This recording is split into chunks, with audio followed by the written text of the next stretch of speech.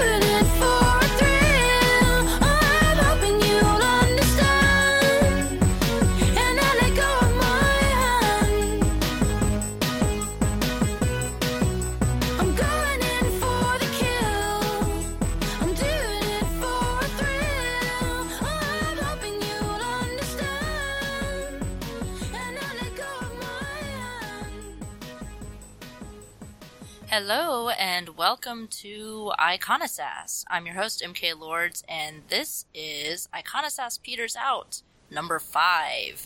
Today we are covering rule number 4 from Jordan Peterson's 12 Rules for Life, An Antidote to Chaos. And rule number 4 says, compare yourself to who you were yesterday, not to who someone else is today.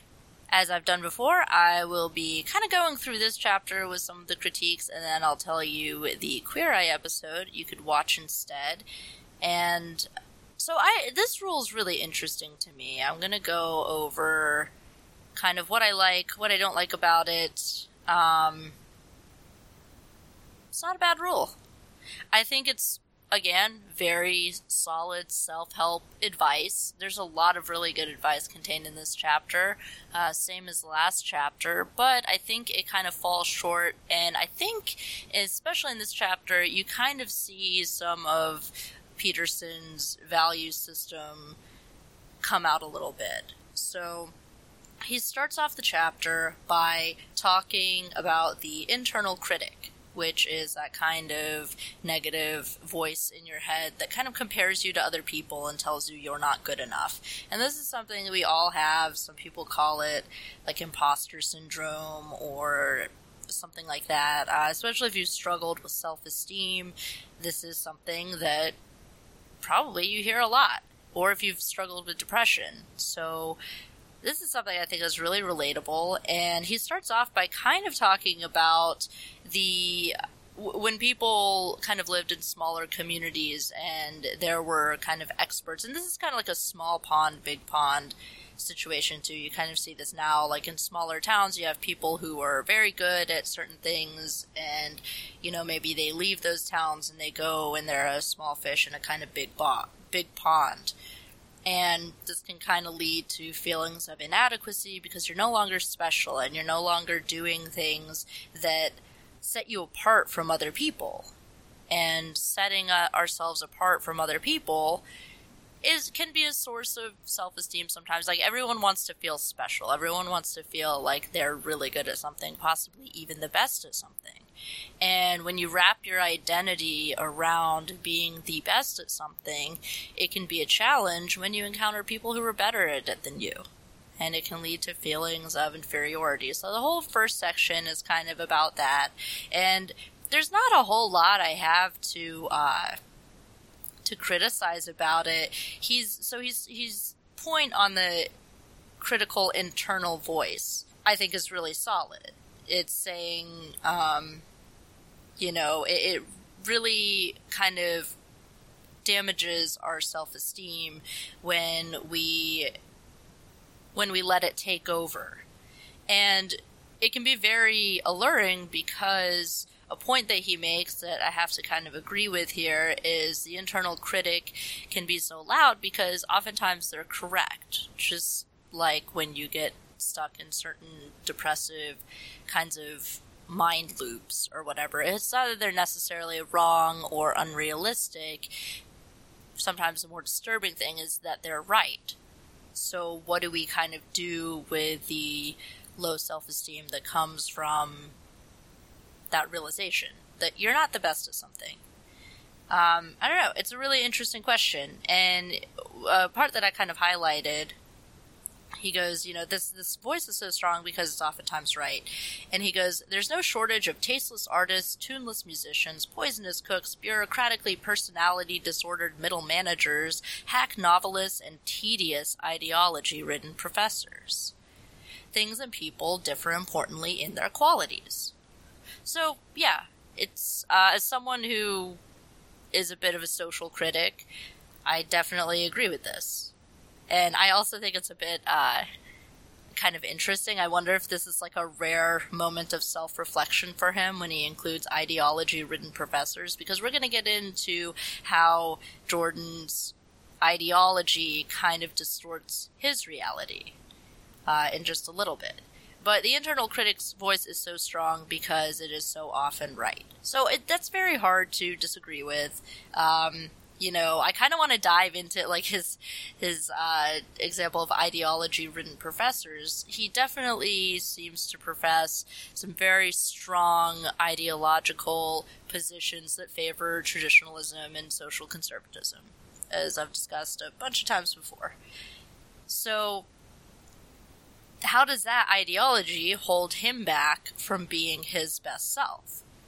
Well, I think it's pretty clear that when you have a very specific way of viewing reality in the world and you're unwilling to challenge that, then you can find yourself limited in what you can kind of imagine. And this episode is also a bit about imagination and, not just comparing yourself to who you were yesterday and seeing how far you've come, but also resisting the urge to kind of compare yourself to others and get kind of stuck in what others want you to do or want you to be.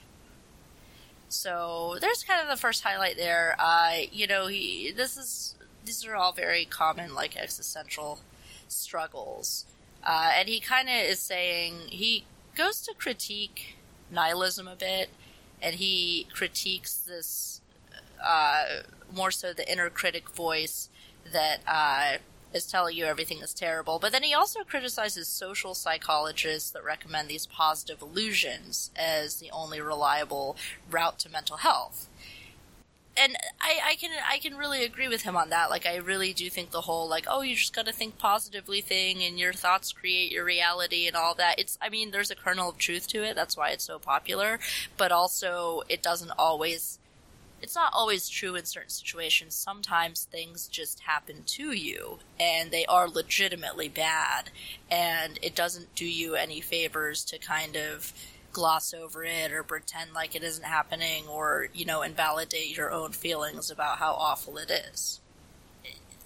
I can agree with his point here about these types of people, that he's saying, what is their credo? Let a lie be your umbrella. A more dismal, wretched, pessimistic philosophy can hardly be imagined. Things are so terrible that only delusion can save you. Now, I think that's kind of it. I don't feel that his point there really follows from the point I don't know, I guess the premise of what he's saying. Like, I don't think it's good to be delusional about reality, but I also think that the more realistic you are about it, the more absurd you find it, and the less you have to adhere by the rules that it supposedly conforms to. I don't think this is pessimistic at all like he does. I kind of think it's the exact opposite. And I think a more dismal, wretched, pessimistic philosophy can be imagined, like that things are fixed in such a way that they can never be changed, that things are so terrible that you just have to settle for that. and that these are just the way things are and they always have been this way, is a very sad way to live your life, because it lacks imagination and it lacks the motivation to do something different. So let's talk a little bit about imagination and values, philosophy, all of that. So he's not quite a fan of nihilism, which he gets into with his basically advice for not listening to the inner critic. So let me just read this section and then we'll break it down. If the cards are always stacked against you, perhaps the game you're playing is somehow rigged, perhaps by you, unbeknownst to yourself. If the internal voice that makes you doubt the value of your endeavors, or your life, or life itself, perhaps you should stop listening. If the same critical voice within says the same denigrating things about everyone, no matter how successful, how reliable can it be? There will always be people better than you. That's a cliche of nihilism. Like the phrase, in a million years, who's going to know the difference? The proper response to that statement is not, well then everything is meaningless. It's, any idiot can choose a frame of time within which nothing matters. Talking yourself into irrelevance is not a profound critique of being. It's a cheap trick of the rational mind. Okay, so again, I view this as the complete opposite. Yeah, there will always be people better than you, and honestly, no one's going to know the difference, and yeah, life is meaningless, and that means you can choose any type of frame, and any type of way you want to frame reality. Now, this kind of can give you the problem of having too many options to choose from, but I don't think that it's the same as saying, oh, you're talking yourself into irrelevance. Like, saying that nothing matters or has no objective meaning is not necessarily a bad thing. It's not necessarily something that's going to hold you back, but rather it could improve your life. You know, because your reality isn't set in a very specific setting. You're not confined to one type of reality that everyone else is telling you exists. You know, you don't have to accept their version of reality. Now, I think there are some things we can observe to be true, you know, objectively, but it's very few things, and when you get into the realm of, like, values and philosophy, it gets even broader, and it's harder to say who's right and who's wrong. It's harder to say what values are the most helpful for the most amount of people. We're individuals. So he says something that I definitely agree with a few sections down. Value judgments are a precondition for action. And this is this is true. We don't really do things unless we perceive a value to them, regardless of any external values or objective kind of values. So we choose things that are better than others, you know, based on all sorts of criteria. But this begs the question, what does he value? So, and this is really, really important, because if you have a very specific set of values, if your values are derived from a very specific religious worldview, then you're going to be limited in the options you can choose for your life. And there's nothing wrong with having values or believing some values to be better than others. I would say I'm not a moral relativist as much as I'm a value pluralist. Like, there are all of these conflicting values and stuff, but I pick and choose the ones that work best for me. And I do rank them as higher than other types of values. For example, honesty. And he gets into this later in the book too, about not telling lies. And I'm an extremely honest person. I highly value it. I value it a lot higher than other values, for example. Especially kind of Judeo-Christian ones that, you know, come from that worldview. So he's totally right about values being a precondition for action. He operates on these value judgments that stem from a very specific worldview, which is a kind of traditional conservatism, Judeo-Christian values. And then he goes on to talk about the internal critic more, and I really agree with this next section.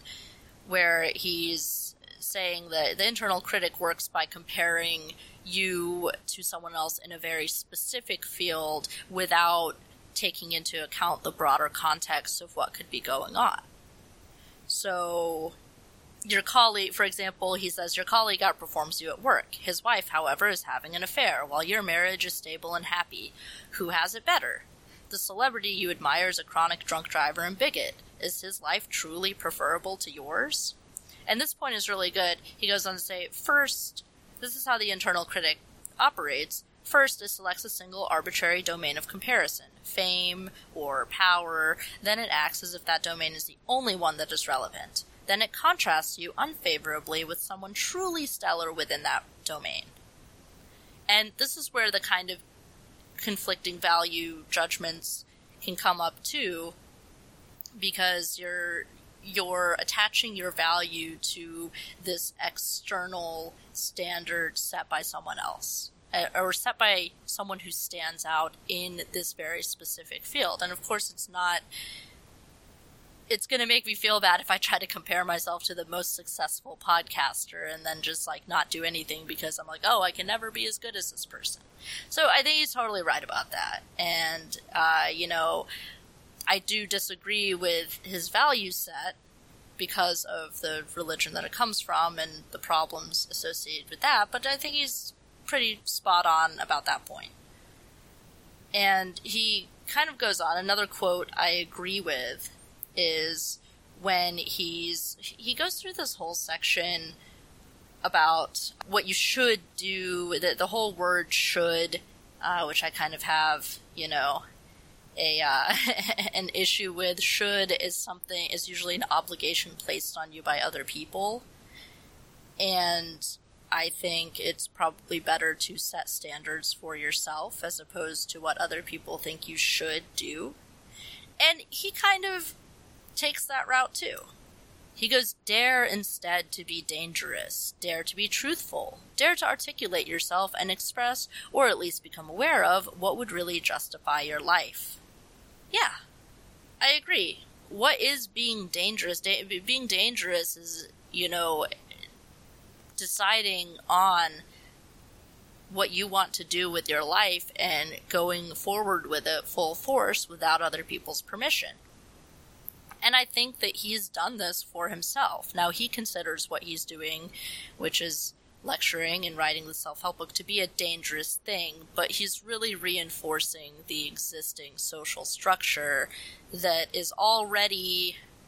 I don't even want to give credence to it to say it's dangerous. It's harmful to people who don't fit inside that box. So I don't disagree that in this whole section where he's saying, don't be afraid to, kind of talk about your deep and unspoken desires and all of these things, lean into it, like try something new, be dangerous.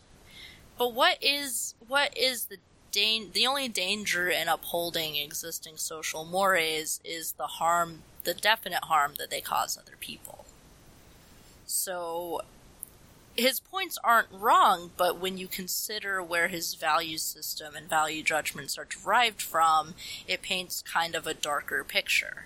He's thinking that upholding the status quo is what it means to be dangerous, which, I don't know, doesn't make sense to me. And he does speak to imagination. He talks about living in a framework that defines the present as eternally lacking and the future as eternally better. And if we didn't see things this way, we would not act at all. Okay, yeah, I can agree with that. He goes, but we can see. We can even see things that aren't there. We can envision new ways that things could be better. We can construct new hypothetical worlds where problems we weren't even aware of can now show themselves and be addressed. And this is great. Yeah, I tend to think towards the future. I am not a conservative because of this. I don't think that the past was better and that we had this golden age of anything. I think the future is better, and I think that is a motivating force, even if you don't believe in any kind of objective meaningfulness. the ability to have foresight and think ahead and have an imagination about the future can give your life subjective meaning. And I think that's what most people who podcast or are involved in kind of social causes are aiming for. You know, they can see how things could be better, and that is what motivates them and gives their life meaning. That's good. We can see that. So why stick to old ways and old worlds, as he kind of wants us to do? It's just very he's very contradictory with his advice in this chapter versus what he, actually believes. I mean, again, I don't have a whole lot to criticize about this chapter because I don't really disagree with a lot of it. I just find it in conflict with his professed values. So he gives kind of more advice. He talks about tackling difficult things or having this sense of meaningfulness by aiming small and doing small, gradual things to meet goals. And I do find this also very helpful, too. This is a very common self-help point that people make. He says, aim small. You don't want to shoulder too much to begin with, given your limited talents, tendency to deceive, burden of resentment, and ability to shirk responsibility. Whoa! He gets a little vicious in this section. It's otherwise good advice, do small things at a time, reward yourself for doing those small things, and, kind of don't try to do everything all at once.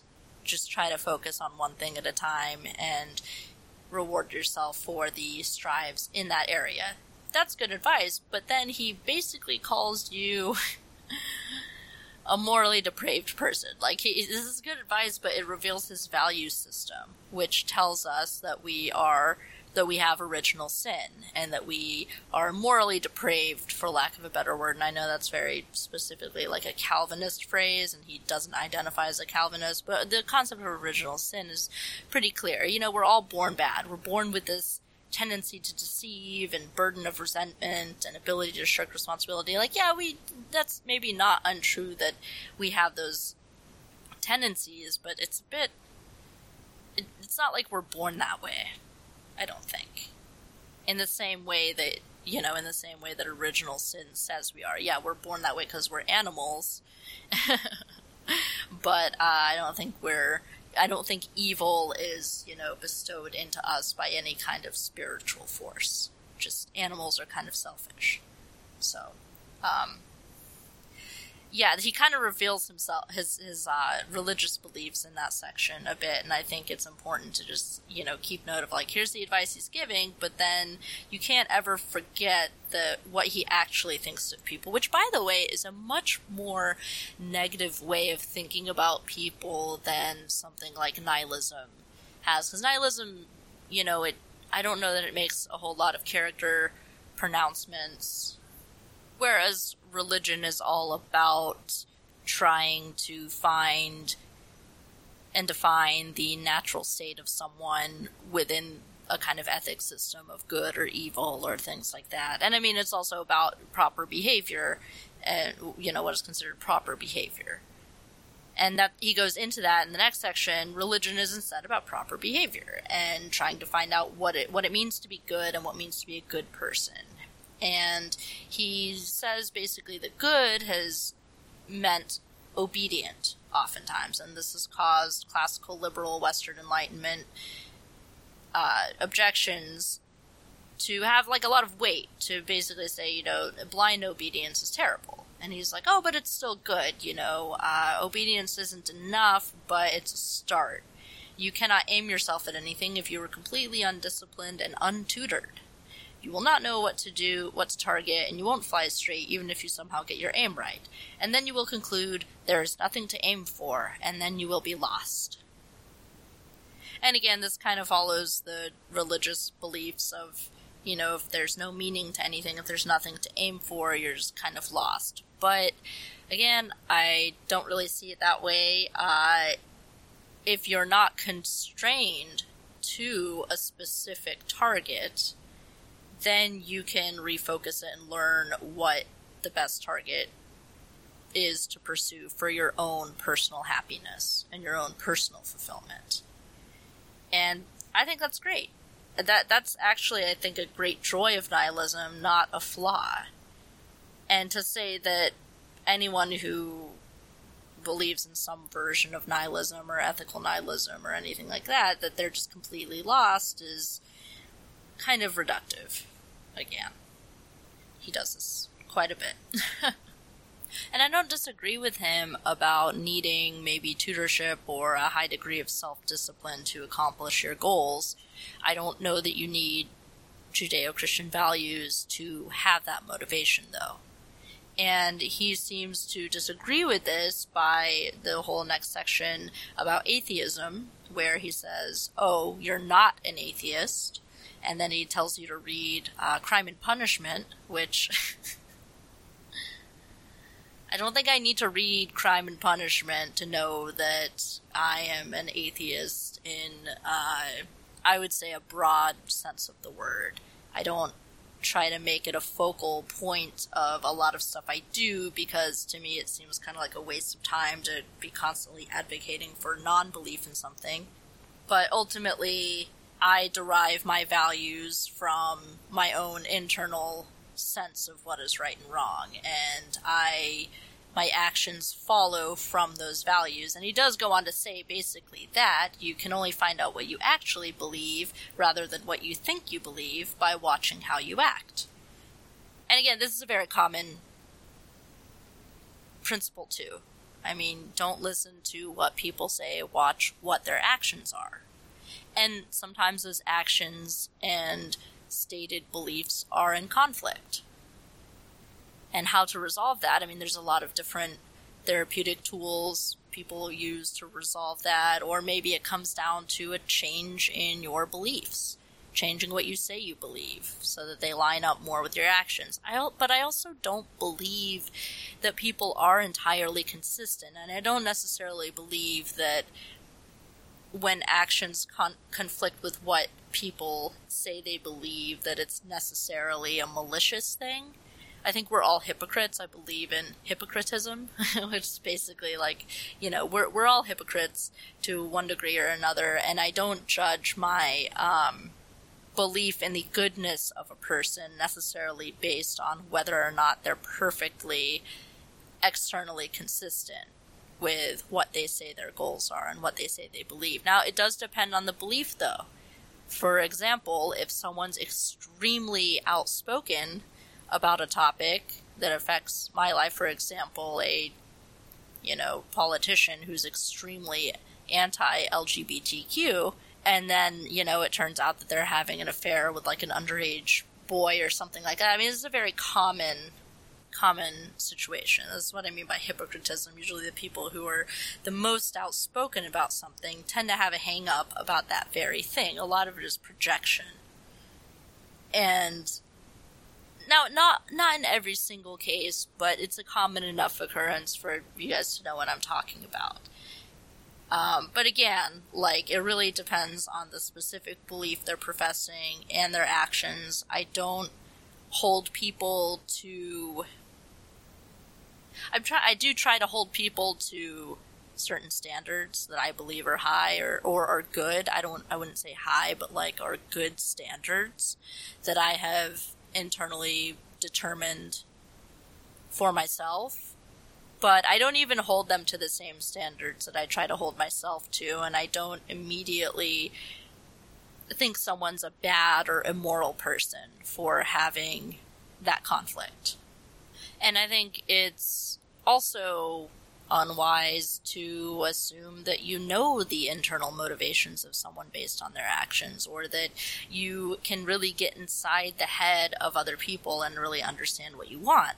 But because Jordan Peterson is so wise, he believes he can do this. So in another section, he's talking about the usefulness of observation, education, and reflection, and communication with others to scratch the surface of your beliefs.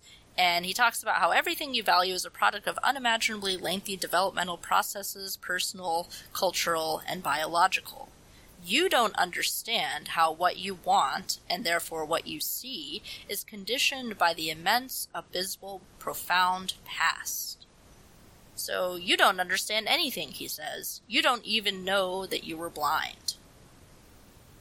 I don't know. Maybe. I don't like to presume what people know and don't know, and I don't like to tell them they don't understand anything. I think it's very, very presumptive. He's not necessarily wrong. Yeah, all of the ways we act are influenced by social conditioning. Specifically, the conditioning that comes from living under a Judeo-Christian heteronormative patriarchal society, which he seeks to uphold and further inflict on future generations. So, yeah, I don't take kindly to some boring-ass guy telling me I don't understand anything and I don't understand how we're socially conditioned. I'm very aware of it. In fact, it's been very difficult to get in touch with a truer version of myself and taking away all of the layers and filters that that social conditioning has kind of put over me. It's been very different, and I think this is true for a lot of people who don't comfortably fit into these types of social norms and mores, and they have to kind of discover for themselves who they are external to these values. So, yeah. He goes on to say, it's careful, respectful... So he's talking about the Bible. I just want to jump back, and he talks a little about the Tao Te Ching and biblical stories, and he's basically saying it's the Bible is the product of processes that remain fundamentally beyond our comprehension. Actually, it's not the product of processes that remain beyond our comprehension. It's called a bunch of old guys decided they were going to create a religion, and a bunch of people just kept writing books, and then some monks edited them and left in the good parts that seemed to work for the time, and it's actually just kind of like a random clusterfuck. And I mean, it has general themes, of course. I've read the Bible. I've read several books several times, by the way. I'm not just saying this as someone who hasn't actually read and studied the Bible and also studied different translations of it and different languages to get a better context of it. This is actually something I've spent a lot of time doing. So, and still, there's not really much in it that, I don't know, that you can't find other places. He goes on to say, speaking of the Bible, its careful, respectful study can reveal things to us about what we believe and how we do and should act that can be discovered in almost no other manner. Gosh, this is so not true.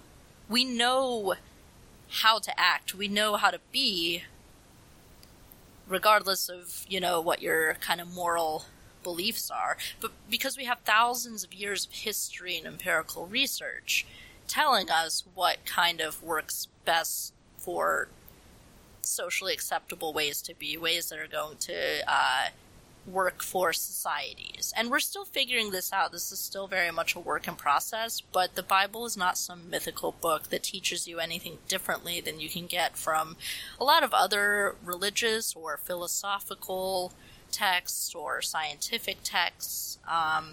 It is not a divinely inspired work. It is something humans wrote to subjugate other humans, with specifically women, and it has some good stories. That's not to say there isn't useful anecdotes in the Bible and there's not useful advice, but it's not very special.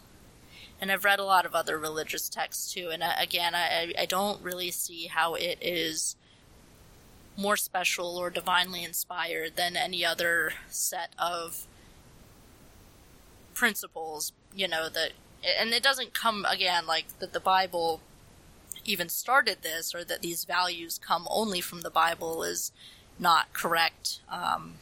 Just considering history and timelines. There were other religions saying the same things long before the Bible was even a thing.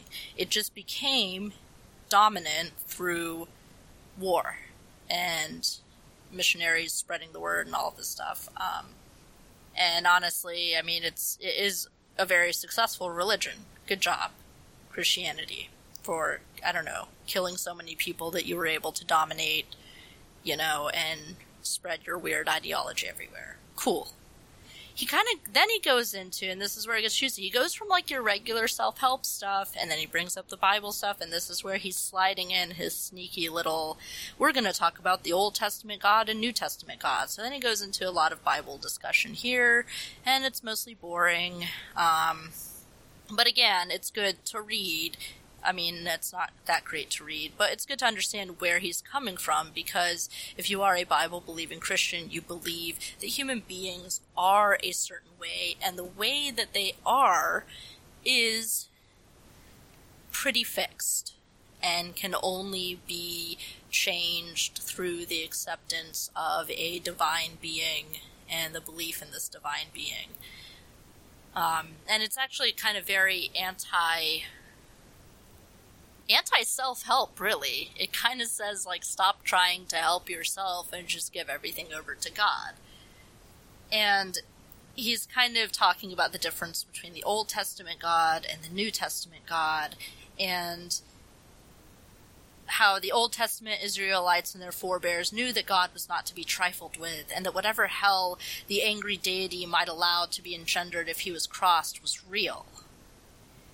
And he then goes on to say, having recently passed through a century defined by the bottomless horrors of Hitler, Stalin, and Mao, we might realize the same thing. Again, those people were able to exploit religion for their own purposes, or other philosophies for their own purposes. We are great at creating our own hells here on Earth. There's a saying, hell is other people, and I think it's a good saying.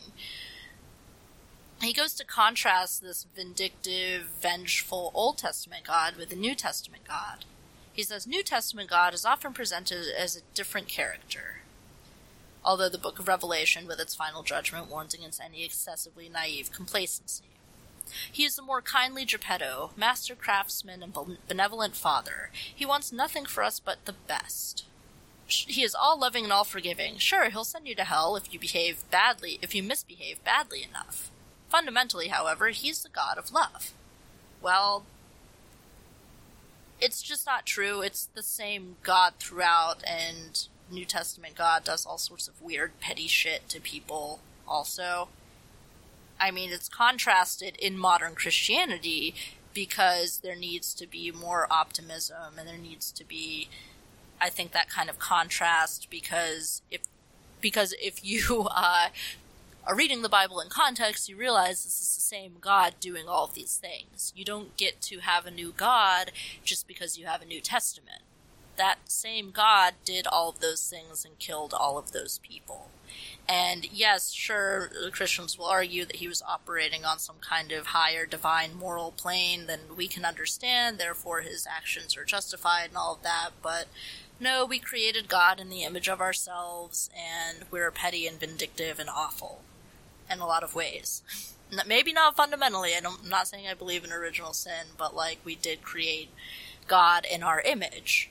And he goes on to say that these gods are the same, and that it requires a kind of synergy of them to fully kind of grasp this point. He talks a bit about Nietzsche criticizing the New Testament God, and then after that says this acceptance of the light of this New Testament God being let in will bring you to a better understanding of this Old Testament God and kind of bring you to a higher purpose, and that you need to have that kind of synergy to fully understand the meaningfulness of your life.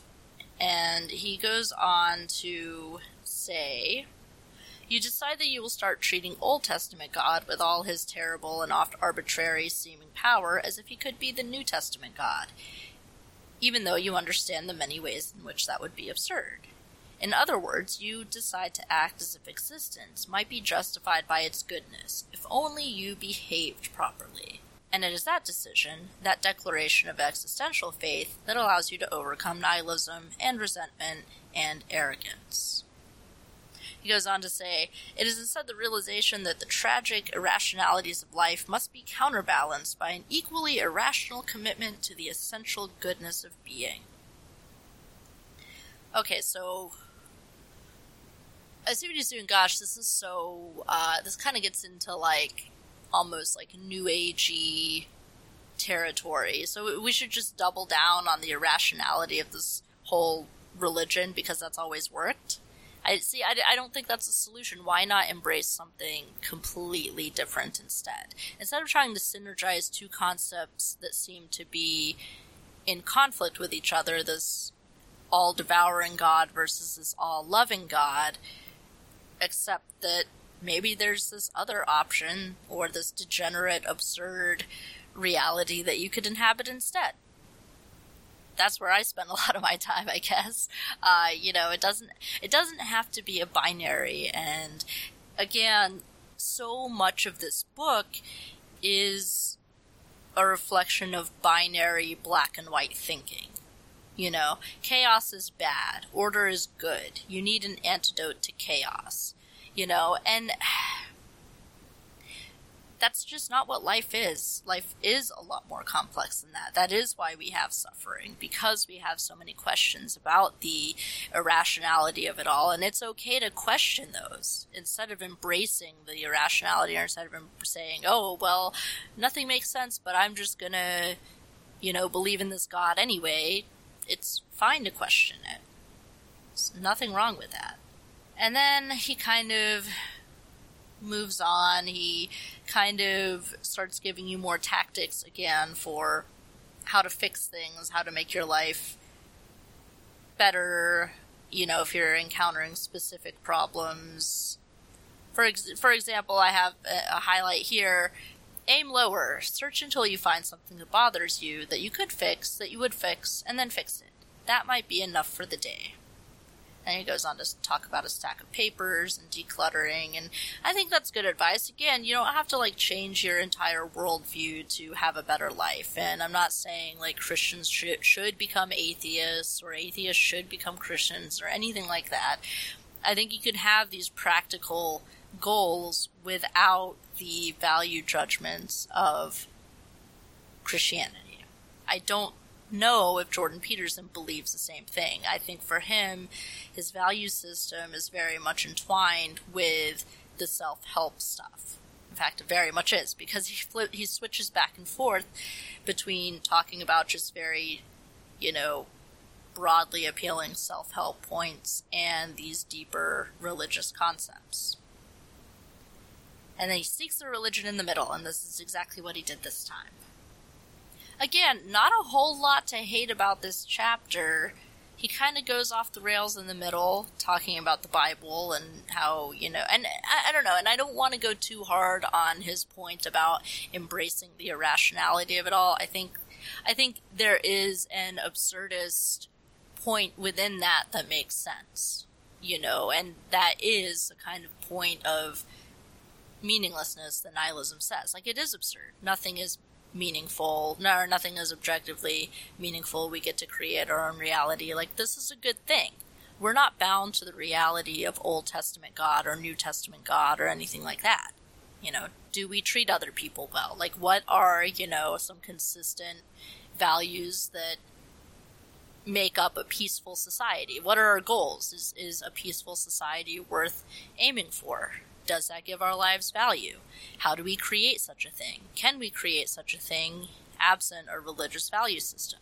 These are all really important questions, and I think that we do have answers in secular philosophy, that we don't really need these religious points that have been just beaten over our heads for all of history to be good people and to be successful people and to bring a little bit of stability to our lives.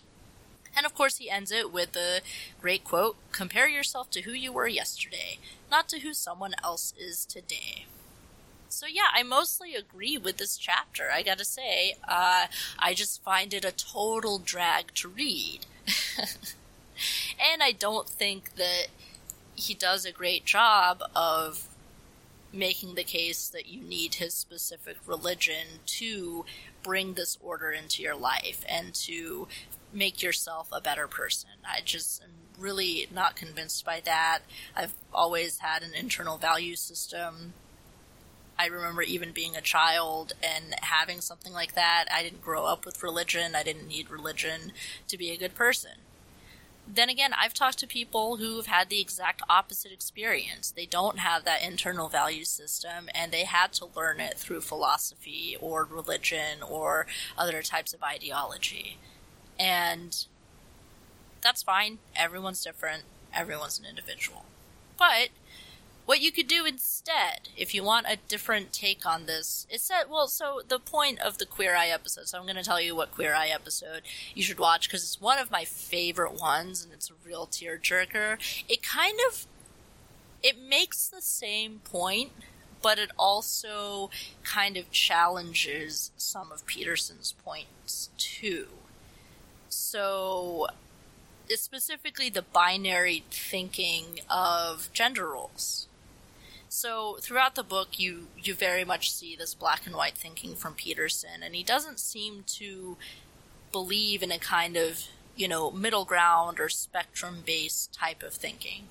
And so I think an episode that you should watch, a Queer Eye episode you should watch instead, is Queer Eye Season 2, Episode 5, Sky's the Limit. And this really, I think, encapsulates my points earlier about having imagination and realizing that when there is no objective rules or standards that you have to be forced to conform to, then you can do whatever you want. You can make whatever reality works for you. And it's very liberating. And this episode really captures that, because this episode is about a trans man who recently just had top surgery and wants the Fab Five's help with being more masculine and being, finding the man that they know they've always been. And so the main character is Skylar, and so the episode starts out with Skylar having top surgery, and you can just tell how important this is to him when he looks down and at his new chest, and it's deeply moving. So already the episode starts with this really heart-wrenching moment, and you can just tell that this is such a monumental moment for Skylar. And then you kind of get to know Skylar a little bit more, and Skylar holds on to this kind of Peter Pan reality where he's stuck in his early 20s despite being 30, because he never got to have that experience. And it goes a little bit into his history, because he was rejected from his family first for being gay and then for being trans, and they tried to commit him, institutionalize him, calling him mentally ill. The things that people think about trans people. And he had to separate from his family and move out when he was still in high school, which is a very difficult thing to do at such a young age. I moved out the day before I turned 18, right after I graduated high school, and my life has been a little more of a struggle because of that. I haven't really been able to rely on a family structure the same way other people were able to. And Bobby is reflecting with him in this segment too, because he was also rejected from his own family for being gay. And he emphasizes chosen family and talks about how angry he used to be. And this is very much in the vein of they're comparing themselves to who they were before and showing the growth that they've had. So Bobby says he used to be a very angry person, and Skylar said he struggled with substance abuse while suffering under the judgment of his family. And both of these men have changed and grown over the years, and they've come more into their own as they've gotten older.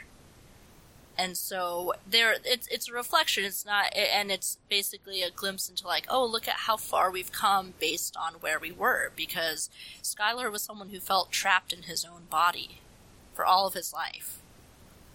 And then he was rejected by his own family for embracing what he knew to be true internally, what he knew was reality for him, despite what everyone else is telling him he should do, or what norms he should conform to.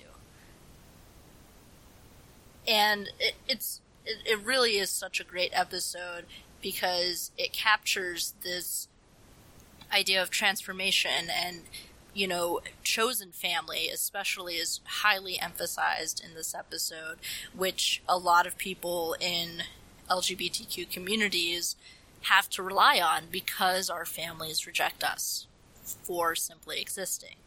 So Skylar relies on his chosen family, and he has an open house policy where anyone can kind of come in and feel accepted, and he's a huge advocate for queer and trans rights, and just seems like a totally awesome person. And there's some really difficult parts to watch. For example, he hasn't been able to look at himself in a suit since a bad experience he had previously, and he also struggled in the hospital with being misgendered because of how he suffered feeling trapped in a female body. And he has taken these huge steps. He hasn't necessarily gone the route of like incremental change and like these small kinds of steps. He's taken huge steps to become the man he is. But it is also those small steps, as Jordan Peterson mentions in this chapter, such as like small details like getting the right gender marker on his license, that are really hugely meaningful. So top surgery is obviously a giant step, but so are small things, so are these, getting your license changed, getting a nice fitted suit, being able to recognize the bad experience he had in the past, but overcome it by putting himself in that same situation again that could have been very, very disturbing, and overcoming it and saying, I'm not that person anymore. I'm not the person who's afraid to put on a suit. I'm going to do it again because I'm the man that I always was meant to be. And I think this approach, the theme of the sky's the limit, is a lot more hopeful than Peterson's kind of incrementalist approach too. So Skylar has rejected the judgments and social mores of traditionalist dogma, opening himself up to unlimited potential and really beautiful outcomes. And Skylar doesn't even conform to traditional masculine norms, too. He has more of an androgynous look, which I was really grateful for in this episode, because I think there's even confinements within the gender binary that trans people sometimes find themselves in. Some trans people like to present, like trans men like to present as very, very masculine and hyper masculine. And that's fine. I think everyone should present how they want to. I think, of course, but there's all these people who are kind of in between, and maybe they don't necessarily want to fit in that hyper masculine presentation. Maybe they want something a little more androgynous, and Skylar is one of these guys who wants a kind of more androgynous look, which I really relate to. I've always appreciated androgyny. I've always admired it and been fascinated with the kind of spectrum of gender and how you don't have to conform to either a very feminine or a very masculine presentation. And this is something that I really deeply admire, and I practice myself to some degree too. The way I look on the outside is certainly not how I feel on the inside. I actually don't even conceive of myself of having a gender at all. But I could do a whole other episode about that, which I might. I gotta do a gender episode at some point to kind of explain. I don't know, I guess I don't have to explain my non-binariness or whatever, but I do have some kind of personal experience in this area with regards to how I'm perceived versus how I know I actually am on the inside, and the kind of friction that's caused in my life. But I really like Tan's advice, too. Tan is very encouraging to Skylar's style, specifically the androgynous style, telling him there are no rules he has to follow. And again, this is all the whole point of, like, the sky's the limit thing. Like, this is kind of the opposite of the 12 rules for life. It's like, hey, no, you can kind of think outside of this box. Like, maybe there's some good guidelines to follow for, in Skylar's case, of looking more masculine, but ultimately it is up to him. He can determine his own destiny. So I think it's a lot more useful for people who are really looking to live their best lives. When you realize there are no rules, you get to make them up, and it's pretty fun. Again, one of my rules is, like, don't hurt people. So, you know, I'm not saying, like, some rules aren't good. You know, I think the rule don't hurt people is a pretty good rule that I live by. But, you know, you can be a little more creative and flexible in your approach. And he also is a huge fan of Todrick Hall, and he's compared himself to that, holding up Todrick as someone he wants to look at and embody, and who's been inspirational in his transformation. And Todrick actually comes by to encourage Skylar, and this is so great too, because Skylar's just so happy, and I wouldn't say Skylar's, like, negatively comparing himself to Todrick at all. It's more of, like, an inspirational kind of thing, and Todrick reinforces Skylar's individuality and unwillingness to conform to the norms of his family, who rejected him, too. And I think that's just incredibly important, because if you come from a family that tells you this is the way reality is and it can only be this way or that way, you are artificially limited in your imagination, and knowing that you aren't that and being able to escape that binary religious dogmatic thinking is absolutely crucial for self-development and growth. So Todrick reinforces that, and then even at the very end, I even love the very end Queer Eye tip where it talks about non-binary styles, and if you're wanting to kind of change up your style, you can go into different areas of the story, you know, kind of, and even the Queer Eye guys kind of changed up their style a little bit at the end too. You saw Anthony and Bobby both wearing more kind of feminine, like Anthony put eyeliner on and Bobby put a dress on, and Jonathan is non-binary on the show. Like, he's frequently dressing, I love Jonathan's whole kind of non-binary aesthetic, where he does wear very feminine clothing a lot of the times, and if you follow him on Twitter or Instagram, he's just such a joy to follow. He posted this video about him ice skating the other day and learning how to ice skate. It was just the most adorable thing ever. But then he still rocks, like, you know, the full-on beard and, like, has the long hair, and, like, so lovable. So awesome. And I think this really, it just kind of points out that you aren't confined to this reality or that reality. You aren't confined to there only being 12 rules, or only thinking chaos is bad, or anything like that, or thinking there are only two genders. You know, this whole gender binary is something that comes from dominant, traditional, conservative social mores. But the gender spectrum is something that's widely recognized by other cultures throughout history. So again, it's not I don't find it super useful to derive all of our morality from a text like the Bible.